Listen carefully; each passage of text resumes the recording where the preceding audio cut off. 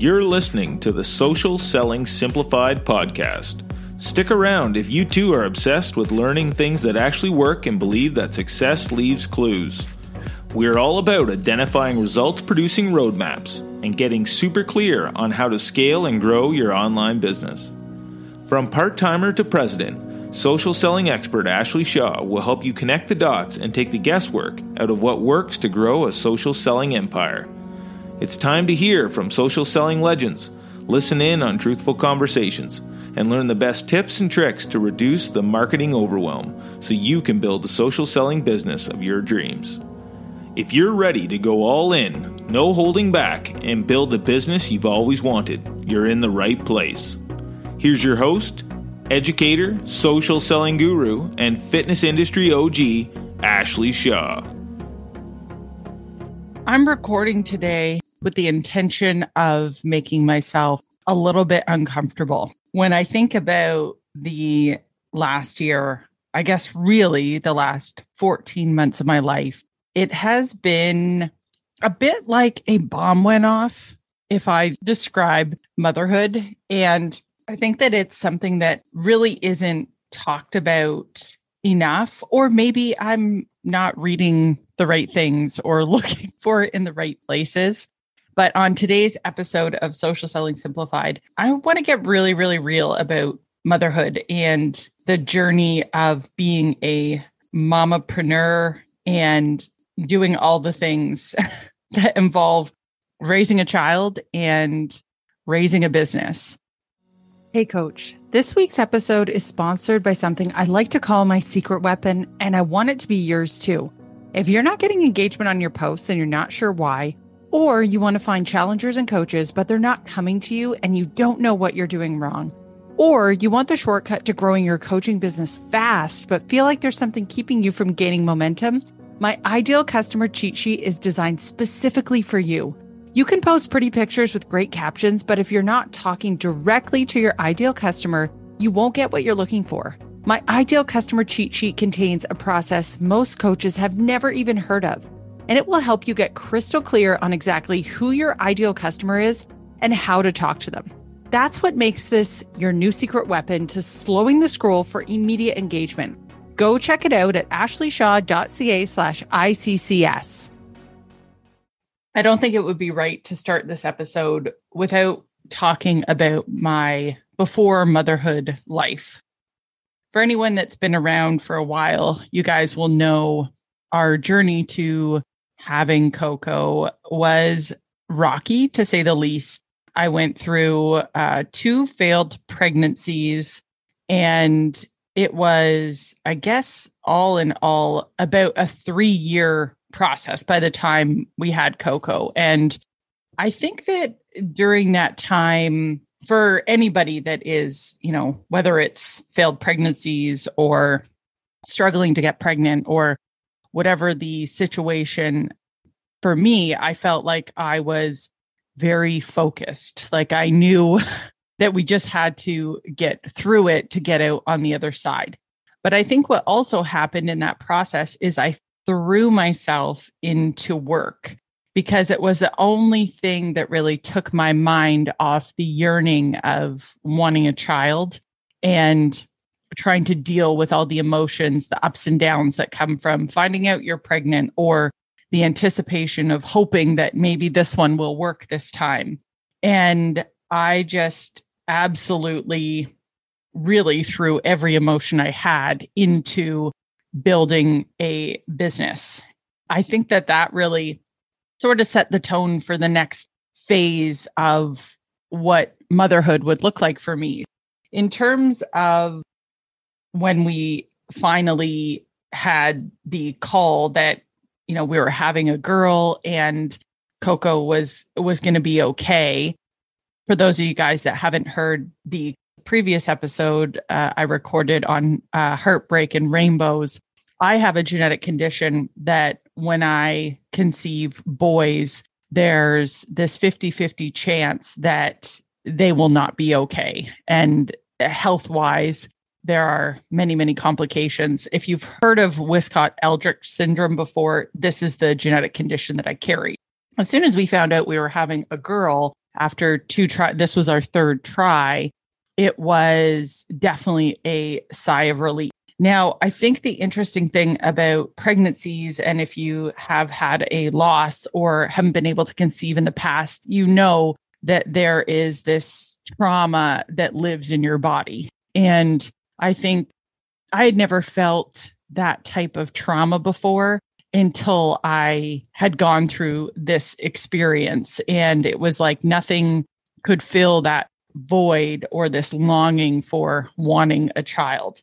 When we finally did get pregnant with Coco and we knew things were going to be okay, it was almost like the first couple of pregnancies, you sort of feel a bit robbed of this joyous, like, everything's going to be fine. And sort of this, I don't want to say ignorance, but that's what I guess I could maybe describe it as, everything's going to be fine. But the thing that I guess did differ for me with the pregnancy is that as soon as we found out she was going to be okay, there was this huge optimistic feeling that washed over me that no matter what happens, no matter, if she's screaming at night, if she's colicky, like whatever the situation, I am going to be so grateful for it because I may not have had this opportunity. So every bit of it, every pregnancy pain, everything that I had gone through in conceiving and my body going through those 3 cycles of being pregnant, not pregnant, pregnant, not pregnant, all those sort of things, I took it with stride. And I think just tried to be this really strong person throughout it all because I was really grateful that I had this chance to carry this baby. The transition then, of course, really happened when Coco came into the world. And it was all of a sudden this change of everything I used to identify with and throw myself into my business. It was like this other identity that I had was all of a sudden shifted to caring for this little child that needed me all the time. So I think like everyone goes through this where the first couple of weeks, your hormones are a little bit all over the place. And I remember feeling like I was on drugs a bit, like euphoric and just this crazy, great feeling. Like, can you believe this little being is here now? And that felt really good. I thought, whoa, this is crazy. Like, I can't even describe this feeling. Like, it's so cool. But I think what started to happen after that is that as, you both are sleep deprived, and I was very fortunate. My husband, Bill, took paternity leave and we had hired somebody in our business that was able to kind of take over the day-to-day operations. So I wasn't needed all the time, still checking in and those sort of things. But at that point, it was just like a wave of holy shit, what do we do? And I was chatting with a girlfriend of mine and she said to me, oh, it's the 3 months of darkness. That's what you're going through, the 3 months of darkness where you get no sleep and you're just trying to keep up day to day. And I think I had a really hard time admitting that maybe I'm struggling because for so long, this is what we had wanted. And it was like, these are the problems you prayed for, girl. Like, just get with it.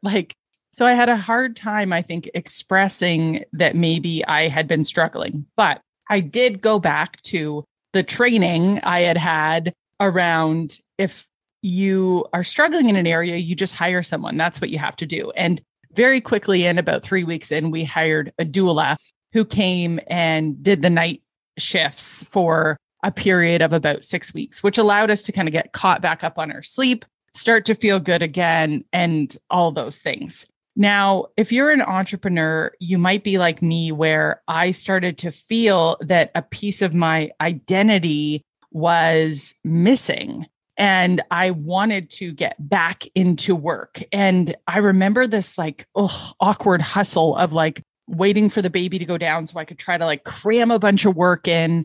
And it was just this ongoing cycle that almost made me, I think, a little bit resentful of I just need to get into ClickUp, into my Slack to do this. And it felt like a very unhealthy habit of just hoping to get more time to go to work. And I think what I maybe didn't realize, or maybe I did realize at the time, but it was when you put all your eggs in your work basket for a long period of time, you're attached to that identity. And I would say this is something that I've always struggled with, is being very attached to my work performance. I mean, being in a sales-driven job, I think always like you were treated differently based on if you were performing or not performing. And that was just the culture. So I think I've internalized that. And if my business is doing well and things are looking up, then I can take pride in that. And it impacts my confidence in how I feel. And if the opposite is happening, it also impacts that.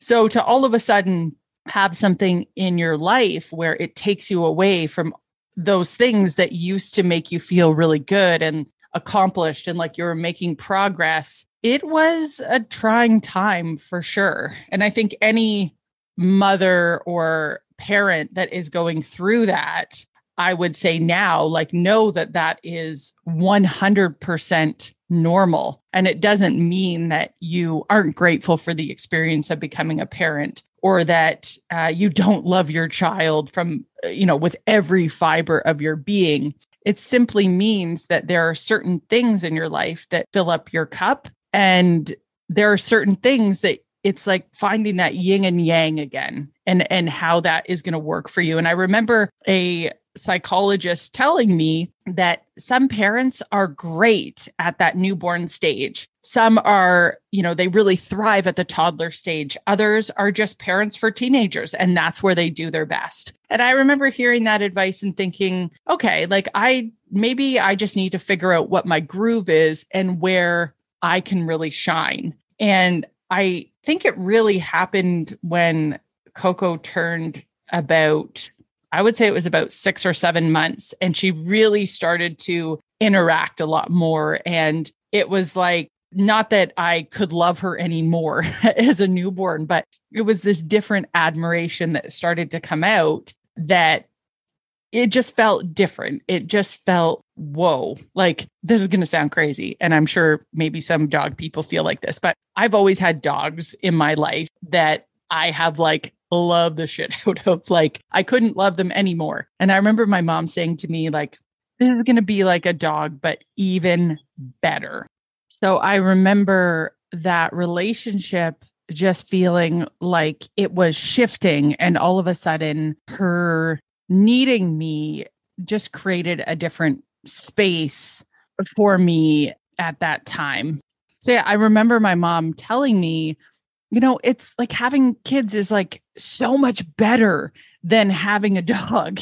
And I remember thinking, I don't know if it could be. Like, I love my dogs so much. They sleep with me every night. Like, I talk to them. Like, I don't think it could be better. And then this moment hit about 6 or so. It might even have been earlier, maybe at about 5 months, where Coco all of a sudden started interacting with us. And it was like, holy smokes, like, not only is this crazy because dogs in the past, they just couldn't really talk back, but she's going to be able to talk. And like, it just like blew me away. And I don't know if that is I feel sort of vulnerable admitting that was my thinking of like, whoa, this is so much better than a dog at that point in time. But I guess I was one of those people that dogs were like kids to us then. So it, was just definitely this moment of like, whoa, this kid is so cool. And this is only going to get better and better. Now, that's not to say that this last year has been a breeze. There are many things that I have learned in this process. And as Bill and I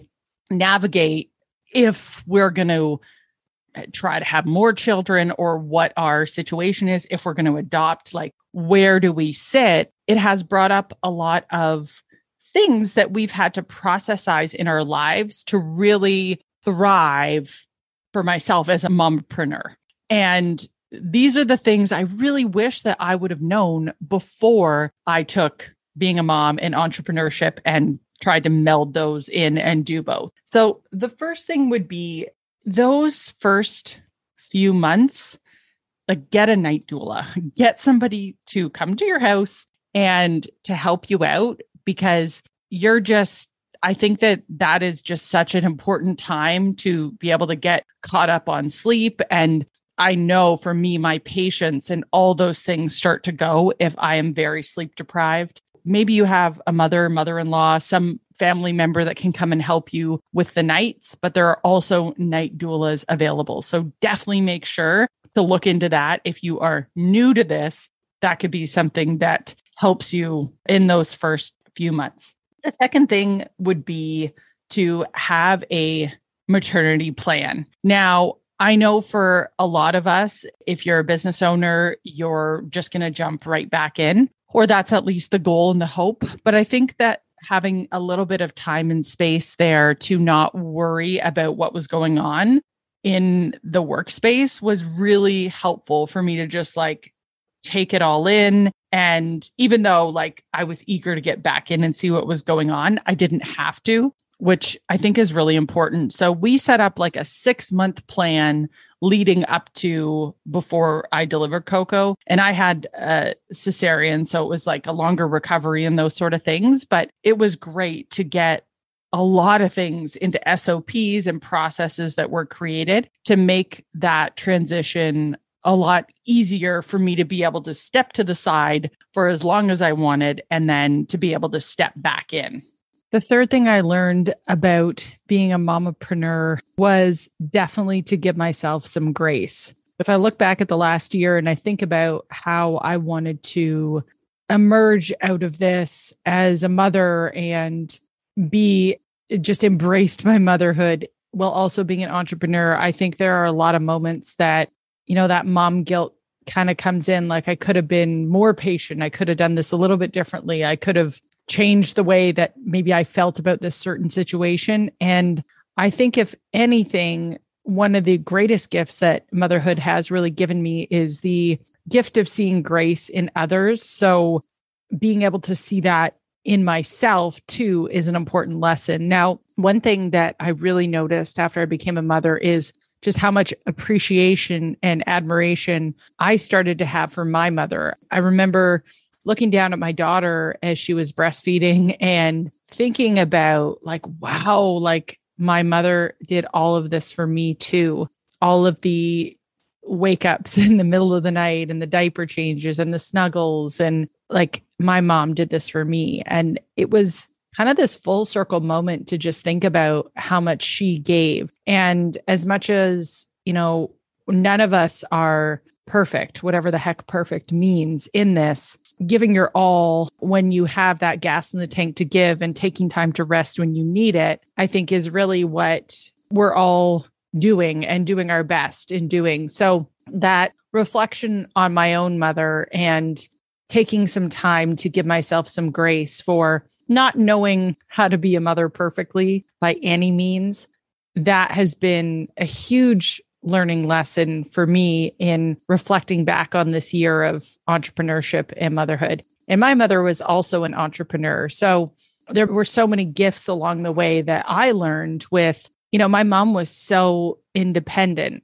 She definitely was home with us for a period of time. When my brother was 18 months, we had a nanny. And it allowed my parents to do the things that they still loved, which I think made them really people full of passion and chasing their ambition. And, you know, we've gone down the same path. We've had a nanny various times throughout Coco's life in the beginning. And we have an au pair actually booking her flight right now to Canada coming from Germany. And I think that my parents really showed me that when you make space for yourself, you can live to your fullest potential. And for some people, being home with their kids all the time is like exactly what fills their cup. For me, it wasn't that. Being the full-time caregiver is not what lit me up. It was being able to practice my passions at work and work with a team and really learn how to serve people in my audience. And online business is really like a game, and it's always about figuring out the strategy to win and to do good and to create good karma. And we've always been addicted to that strategy. So it's probably very normal that just being at home all the time was not going to fully fill that cup for me, because I've always found satisfaction in those other areas. I think that's the third thing that I've really learned from this, is to give yourself that grace because we all fill our cup in different ways. And there's definitely ebbs and flows with being a mother and enjoying parenthood. And I would even say there's that fourth lesson in there as well, with getting the help that you need is maybe not the right word, but the help that you crave so that you can still be who you are. Like you're not getting just lost in the motherhood of everything that's being thrown at you. That would definitely be the fourth learning lesson there, is how to still create that space to be your own person. Because I think ultimately for me, my happiness comes from being able to play in those zones of genius that I really love. And I love spending time with my daughter, like absolutely. I also get energized in other ways. And it's important, I think, to know what those ways are so that you can keep the practice of those around. Because sometimes doing the same thing, like it's just like workouts, right? You do the same workout over and over again. It becomes not as exciting anymore. You're not as jazzed to do it. So I think variety is definitely the spice of life. And it's important to keep that in there as well, and having help where you can have it and where you want to have it. And I think the fifth lesson here has really been around scheduling out my ideal week. This is a principle from Michael Hyatt, and he talks about the ideal week and really getting clear on what you want your week, your weekends, all that to really look like. I think we can get stuck in this, 9 to 5, I'm going to work 9 to 5 every day sort of situation. And for me, I was never a 9 to 5er. I have certain spurts where I work better, but I find that the 8-hour workday, I used to be able to work like 10-hour, 11-hour days, no problem. But now that's much different for me. My body cannot handle being at a desk for that long. So I have to change up the routine, and my ideal week really reflects that. And so what this idea is with your ideal week is to look at that balance that you want to have. For me, I want to be done by 4 p.m. most days so that I can, have dinner with my daughter. I can help with bath time. I can read stories. Like I like to be really present for that component. And I start work at 9. So I get up with her. We have breakfast, all those sort of morning rituals. So that really has become sort of the ideal work schedule for me. I like to be done a little bit earlier on Fridays, and just really building that in. I think that's the beauty of running an online business, is you can set your schedule around how you want it to be instead of the other way around, where you don't have a choice and you just work these certain hours. The other thing I think about my ideal week is this is a hack in itself, but we have a nanny that helps us with making and prepping lunches. While Coco sleeps, she's doing all the food prep, and then she also preps for dinner.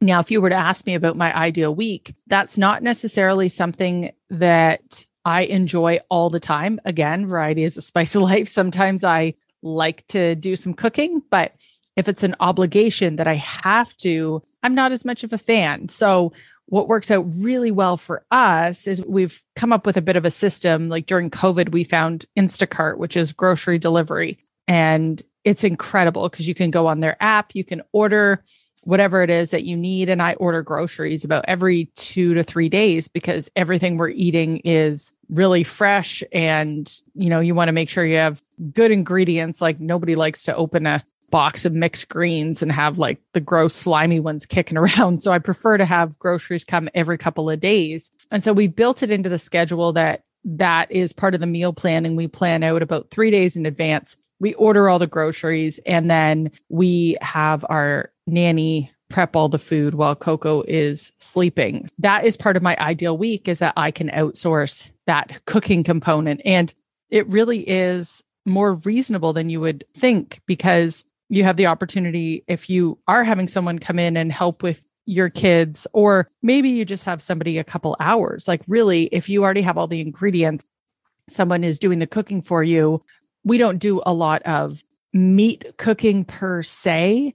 There's a book that Bill bought me for my birthday called Mandy's Gourmet Salads. And there's grain bowls in there and salads. Like we eat from that book 80% of the time. So I guess in not always preparing a whole bunch of meat, we do end up eating a lot more vegetables. It also saves on cook and prep time. But when we do a bunch of chicken, then we'll do a bunch at once so that it cuts down on that. So I think just really tuning in with being able to live your best life, always just doing the things that you want to do, it just makes it so much more fulfilling.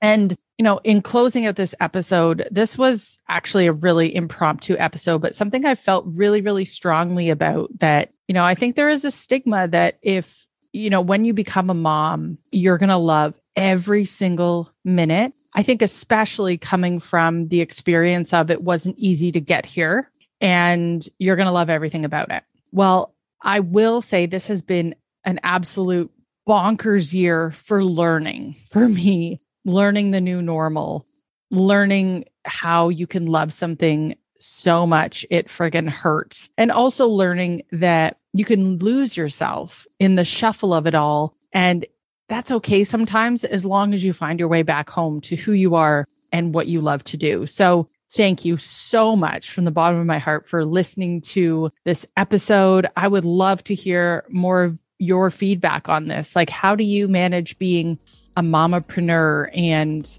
doing all the things while still finding that space for yourself? Thank you guys. And we'll see you next time on Social Selling Simplified. Thanks for taking the time to level up today. If you're ready to commit to personal and professional growth, move forward, make money, and grow your health and fitness business, head to my free community on Facebook, Business Bootcamp for Fitness Coaches, so I can support you every step along the way. Thank you so much for tuning in today, and we'll see you right back here next week on Social Selling Simplified.